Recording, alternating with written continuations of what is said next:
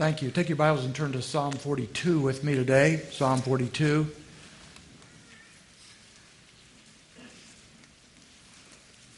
I want to read this psalm before we get started here. Psalm 42 reads this way. You're familiar with the first couple verses, I'm sure, but maybe not with the whole thing. As the deer pants for the water brooks, so my soul pants for you, O God. My soul thirsts for God, for the living God. When shall I come and appear before God? My tears have been my food night and day, while they say to me all day long, where is your God? These things I remember, and I pour out my soul within me, for I used to go along with the throng and lead them into procession to the house of God, with the voice of joy and thanksgiving, a multitude keeping festival. Why are you in despair, O my soul? And why have you become disturbed within me? Hope in God, for I shall again praise him for the help of his presence. O my God, my soul is in despair within me. Therefore I remember you from the land of Jordan, from the peaks of Hermon, from Mount Mizar. Deep calls to deep at the sound of your waterfalls. All your breakers and your waves have rolled over me. The Lord will command his loving kindness in the daytime, and his song will be with me in the night, a prayer to the God of my life. I will say to God, my rock, why have you forgotten me?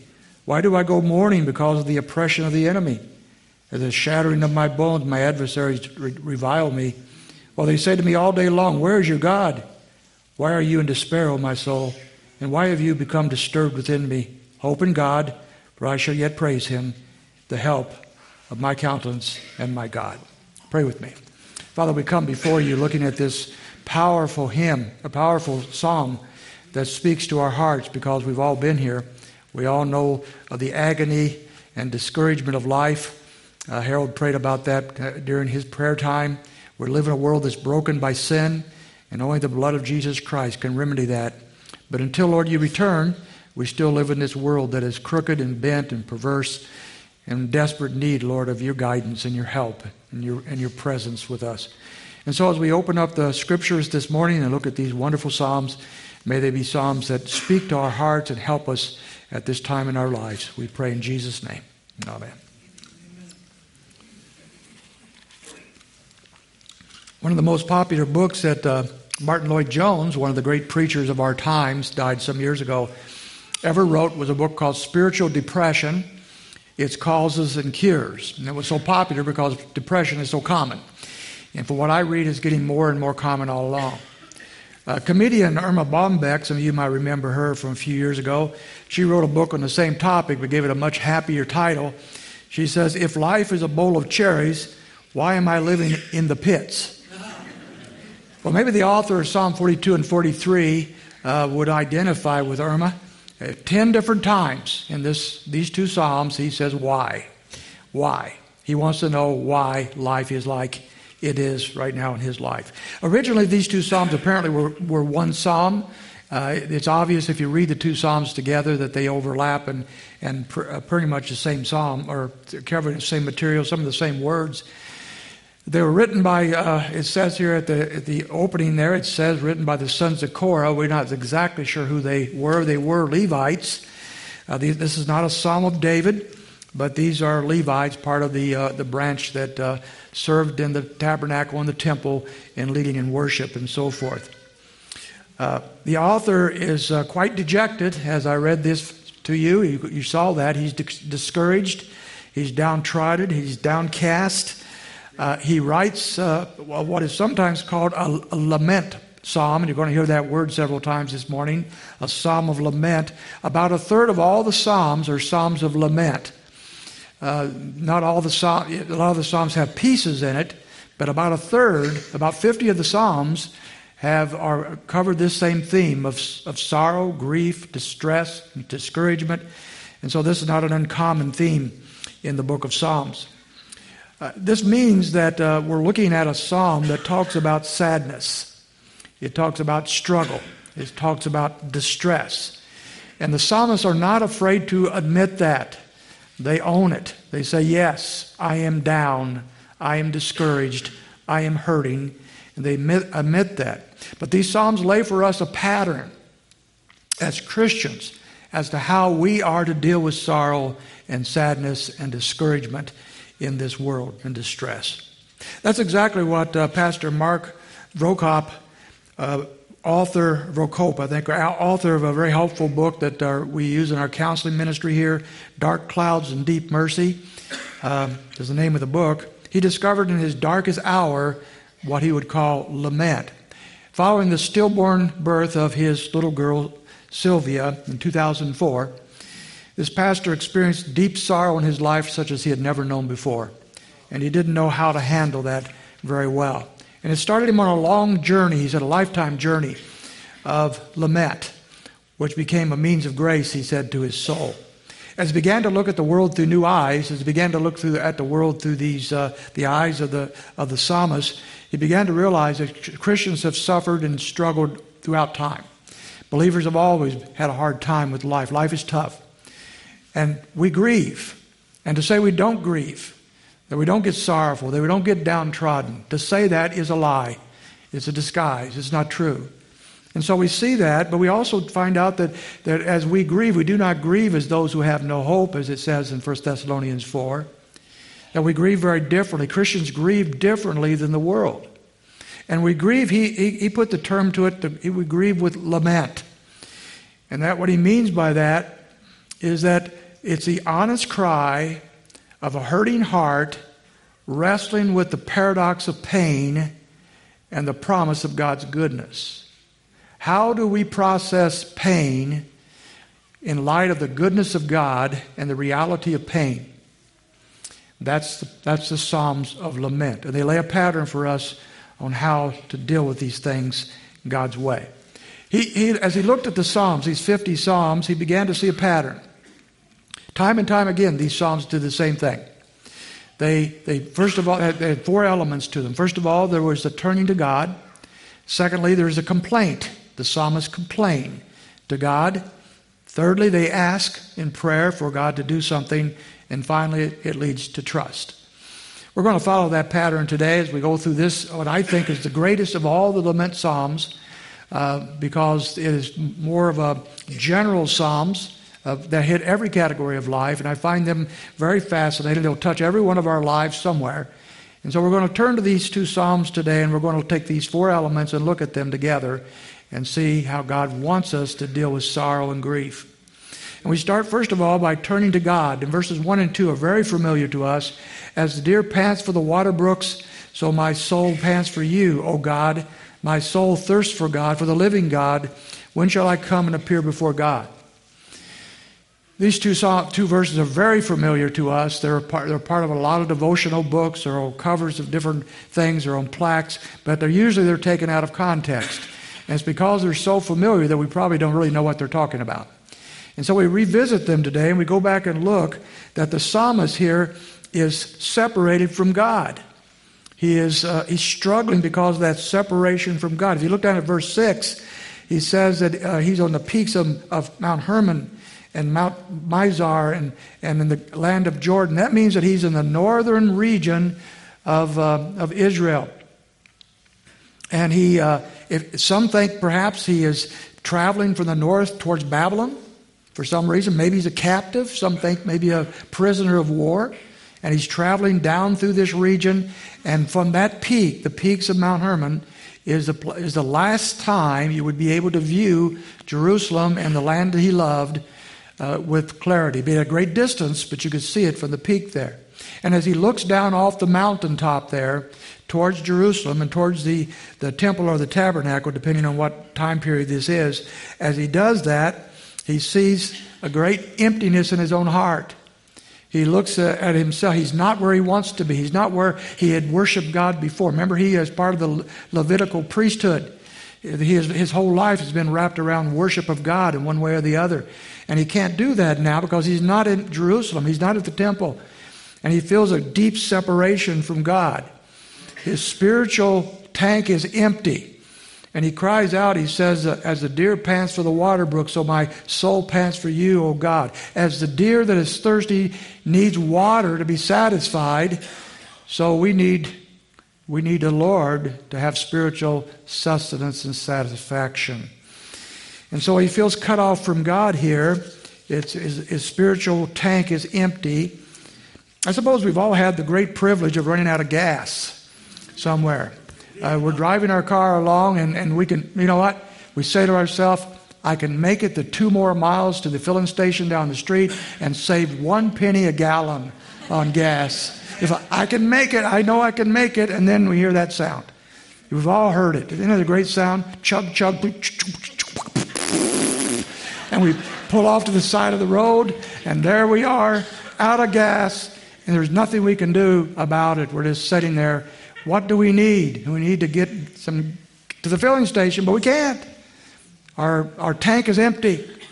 And here we have a man whose spiritual tank is empty, and the only thing that's going to satisfy it is God. And so what does he do? He turns to the one who can satisfy his thirst, and the only one that can satisfy his thirst. And let me say, even as I say this, as we talk about turning to God as the first element in this whole process, you must first turn to God for salvation. That's your first turning. That's your initial turning. Nothing else matters.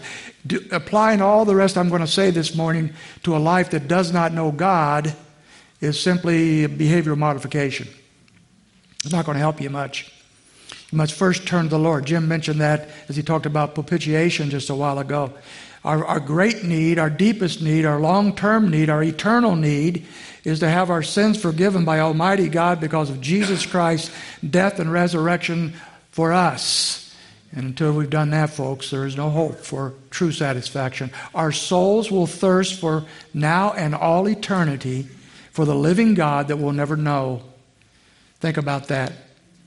In 1 Thessalonians, it talks about the fact that in eternity, the unbeliever will be separated forever from God, forever living in a land of thirst, forever living in a land of emptiness, forever living in a land of dissatisfaction. That is our eternal destiny without Christ. And so our first turning is always to the Lord Jesus Christ for satisfaction, for life. I had Harold read a moment ago, Psalm 63, 1-8. We won't read it again. It's a parallel psalm, very, very similar. I encourage you to read it together with these psalms too in your own study. And so first of all, he turns to God. He doesn't turn to other people. He doesn't turn to other things. He turns to God. The second element is complaint. Verses 3-7 and 9-11 talk about his complaint. He actually complains to God. Notice some of these verses. Verse 3, my tears have been my food night and day. He cries all the time. You ever been there? You just can't hardly stop crying. You know, a commercial comes on about hamburgers and you break down in tears. You're just always hurting, crying night and day. Verse 5, he says, why are you in despair, O my soul, and why have you been disturbed within me? Despair, disturbance. Verse 6, he goes on to say, oh my God, my soul is in despair within me. Oh God, my despair. I'm just hurting. I'm just empty. I'm complaining, Lord. In verse 9, he goes on to say, I will say to God, my rock, why have you forgotten me? What an interesting verse. God is his rock. He knows God is his rock. And yet he cries out, why have you forgotten me? Why have you turned on me? Jesus said something similar from the cross, didn't he? Yes. My God, why have you forsaken me? And so the psalmist cries out in the same way. He feels abandoned by God. You ever been there? If you haven't been, you will be. You'll feel that way. It won't be true, but you'll feel that way at times. What are we to do at times like that? Well, first of all, we need to discover why we feel that way. Why is the psalmist feeling abandoned by God?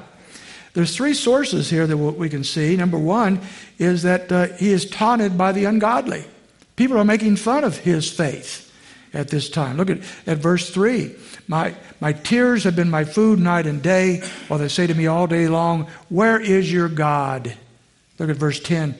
As a shattering of my bones, my adversaries revile me, while they say to me all day long, where is your God? Now, it's not likely that these who are taunting him are atheists. That was very unusual in those cultures in ancient times. They believed in God or gods or something.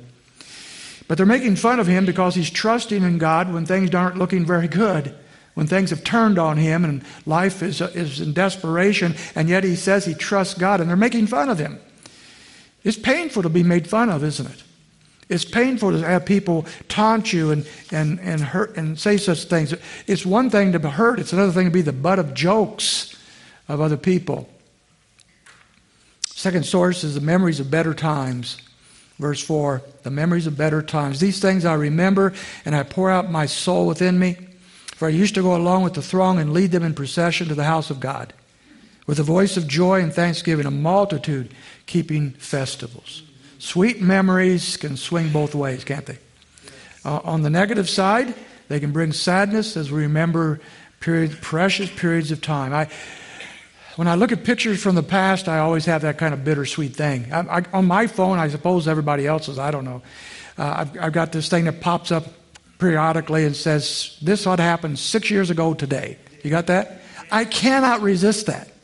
I'm just addicted to that little button when that happens. It came up this morning when I was getting ready for the sermon, and it comes up, here's what happened 6 years ago. And so I poke it, and I get to see all these sweet pictures of the past and so forth. It's always kind of bittersweet because those memories are wonderful. Those are memories of people I love. Those are memories of times I enjoyed, but those are gone. And those memories are gone, and some of those people are gone, and those circumstances are gone. And there's always that bittersweet thing. And he's talking especially about worship memories. You know, he's talking here in verse 4 about going up with the throng and leading them in procession and going to worship with God's people. And he remembers those times, and he's so sad because he can't do that now.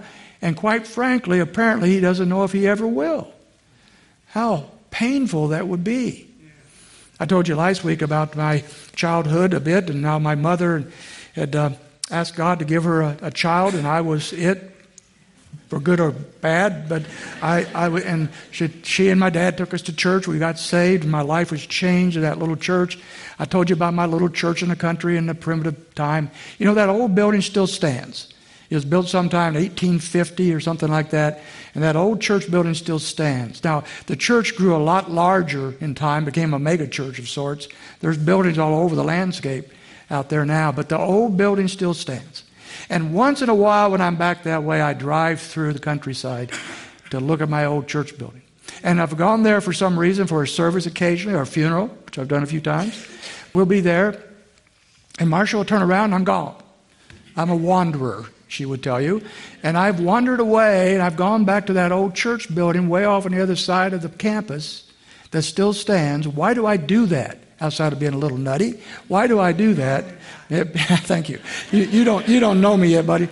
I do that because the memories are there.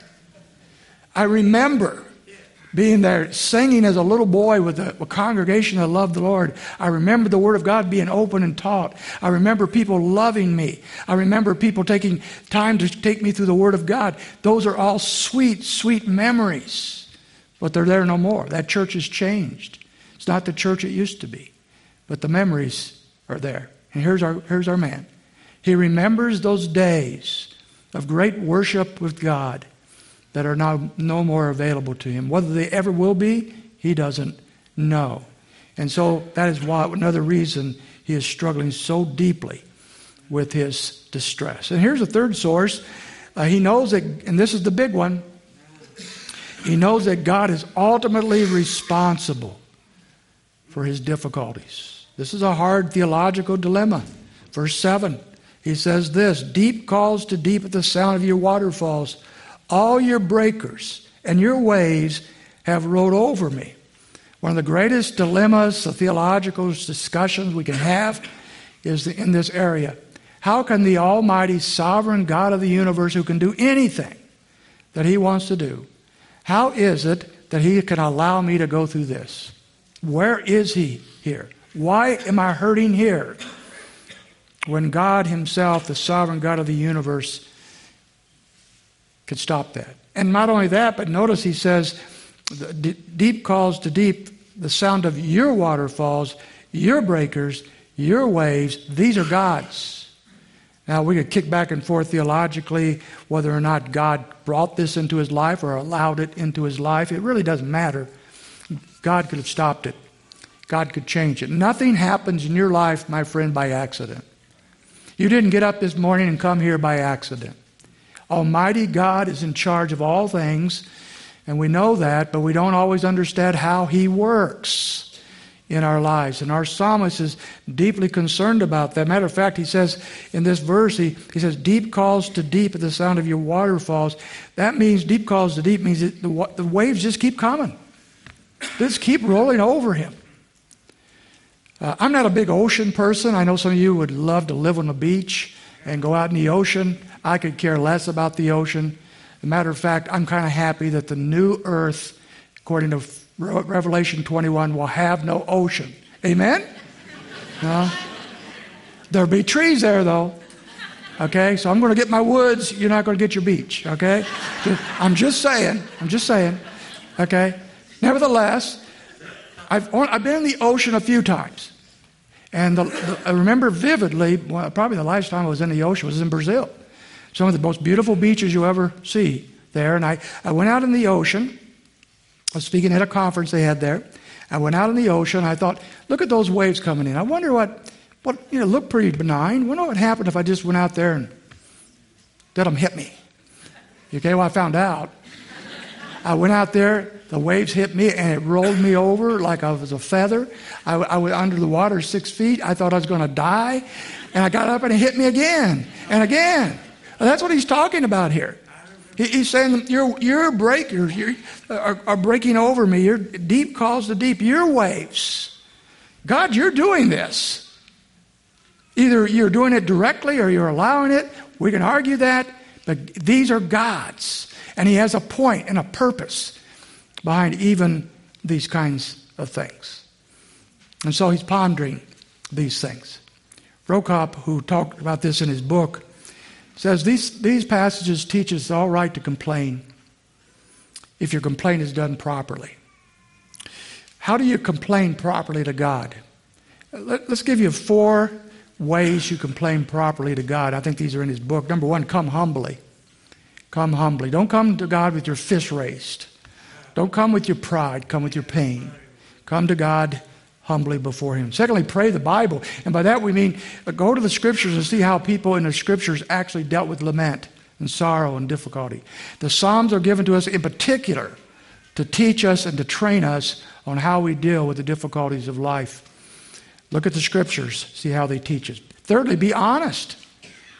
God already knows what's in your heart, right? I remember it almost as if it was yesterday, the first time that ever came to me. I was in high school, junior or senior, and I thought, I really can't be honest with God, I don't want to tell God what's in my heart and my mind because God's not going to like that. So I'm going to kind of hide from God. Now that's silliness, right? You can't do that. And I remember there was a substitute teacher there one day. She was a pastor's wife in the area, and I only knew her briefly, but I respected her. She was talking to some other people, and I was just listening, and she was talking about this. That's back in the days when at school you could actually talk about God, and she was talking to these folks about the Lord, and she says, I'm just honest with God. Sometimes if I'm mad at God, I tell Him that. And at first I just, But then again, if that's what's going on, God knows that, right? So I'm not hiding anything from God. What's the point? Don't be arrogant. Don't be proudful. Don't be mean. But tell Him what's on your heart, honestly. And then finally, don't just complain. Complaint is not meant to be an end in itself. If you're just a complainer, complaining over and over, week after week, year after year, all you do is become bitter. You're nothing resolved. Complaint is not, your sorrows that lead to complaint are not meant to keep you there. It's meant to move you on. And the reason why it leads you to the third element, and that is request or ask. Verses what? Go down to chapter 43, Psalm 43.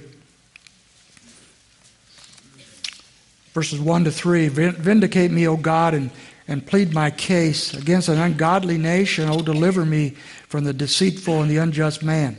For you are the God of my strength. Why have you rejected me? Why do I go mourning because of the oppression of the enemy?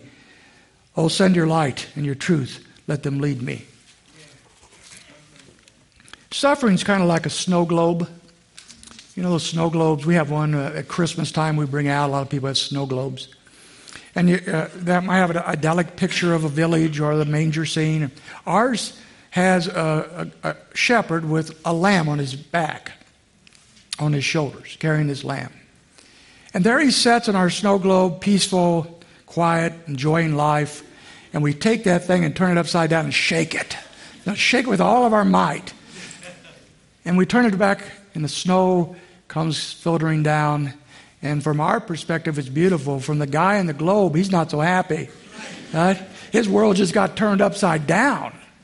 Right? That's what happens when we get hit with the sorrows of life that are really hurting us. But when the snow settles down, clarity steps in, and we begin to see what God is up to in our lives. He didn't bring that sorrow in your life for mean purposes. He didn't do it for accident. He's bringing it to your life for a purpose, and we begin to see the clarity. Having presented his complaints to the Lord, he has some petitions. 3 of them that we see here. He's going to ask God for 3 things. Number 1, justice. In verse 1, vindicate me, O God, plead my case against the ungodly nation. Oh, deliver me from the deceitful and unjust man. He prays for the Lord to set things right. He prays for the Lord to deal with these people who have hurt him. Now, we're going to do that at times. We're going to have this issue where somebody has hurt us, right? It may be an unkind word. It may be a mistreatment of some kind. A spouse or a child or a parent may turn their back on you. That happens, doesn't it? To Christians as well. Some slick promoter might come along and steal your bank account or your identity. It's happening more and more in our tech-savvy world. We have a friend, or one we thought was a friend, turn their back on us and speak lies about us and slander. We have a coworker who sabotages us and does harm to our reputation at work. These things happen and will continue to happen until the Lord comes back. But I want you to note here, he asks the Lord to vindicate him. He doesn't take his own revenge. Throughout Scripture, it's consistent. Romans chapter 12, verse 19 is the most clear statement of this. Never take your own revenge, beloved, but leave room for the wrath of God. Vengeance is mine, says the Lord. If anything needs to be set right, the Lord will do it. And he'll do it perfectly. It will not be overdone. It'll be perfect. Leave it to him. And so he does not say, Lord, let me get him. He says, Lord, you take care of it. Second request has to do with renewed fellowship with the Lord. Verse 2, for you are the God of my strength. Why have you rejected me? Why do I go mourning? What a mixed verse. You see what's saying? He starts out, you are my strength. Look at what you are, God. You are my strength. But why have you rejected me? Why do I go about in sorrow and mourning so often? Why is that the case? He's looking for a renewed fellowship with the Lord to come along, and he's bothered by the fact that isn't here, and he doesn't know quite what to do with it. There's an old song that we not in our hymn books anymore. It's been written about 100 years ago. But I was thinking about it as I was looking at these verses. It's an old song that says, does Jesus care? Remember that song? Does Jesus care when my heart is pained too deeply for mirth or song? As the burdens press and the cares distress and the way grows weary and long? Oh yes, he cares. I know he cares. His heart is touched with my grief. When the days are weary and the long nights dreary, I know my Savior cares. And then another verse, does Jesus care when my way is dark, with a nameless dread and fear? As the daylight fades into deep night shades, does he care enough to be near? Oh yes, he cares. I know he cares. His heart is touched with my grief. When the days are weary and the long nights dreary, I know my Savior cares. That was written over 100 years ago. Nothing's changed. We hurt, and Jesus cares. And he's longing to experience that again. And then he prays for one more thing. He asks for one more thing, for God to lead him. In verse 3, he says, oh, send out your light and your truth. Let them lead me. Light brings clarity. Light lets us see what's out there. Let me see, Lord. Let me give the perspective that you have on all that is happening to me. Let me see these things. And then he prays for the truth May I see not only with clarity, but may I see the truth that opposes lies and opposes deception and reveals God's promises. Now, all that leads to a final element, and that is the element of trust. We go back to Psalm 42, and we notice here as you've read these Psalms with me this morning that in verse 5, in verse 8, and verse 11, a lot of the same thing. Matter of fact, verse 5, verse 11, and chapter 43, verse 5 are all almost identical. They're kind of the chorus to the song and the psalm here. And each of these reiterates despair. Each says this, verse 5, "Why are you in despair, O my soul, and why have you become disturbed within me?" They all say the same thing. They're disturbed. He's disturbed. And yet he also says that each of them hope in God. I will again praise him. As we look over these verses, I think we can observe three important things that we take away. Number one, we must not minimize or dodge the anguish that this psalmist is experiencing and that you might experience. Don't minimize what he's going through here. I was reading one commentary on this psalm, a well-respected man of God, and he wrote this in his commentary.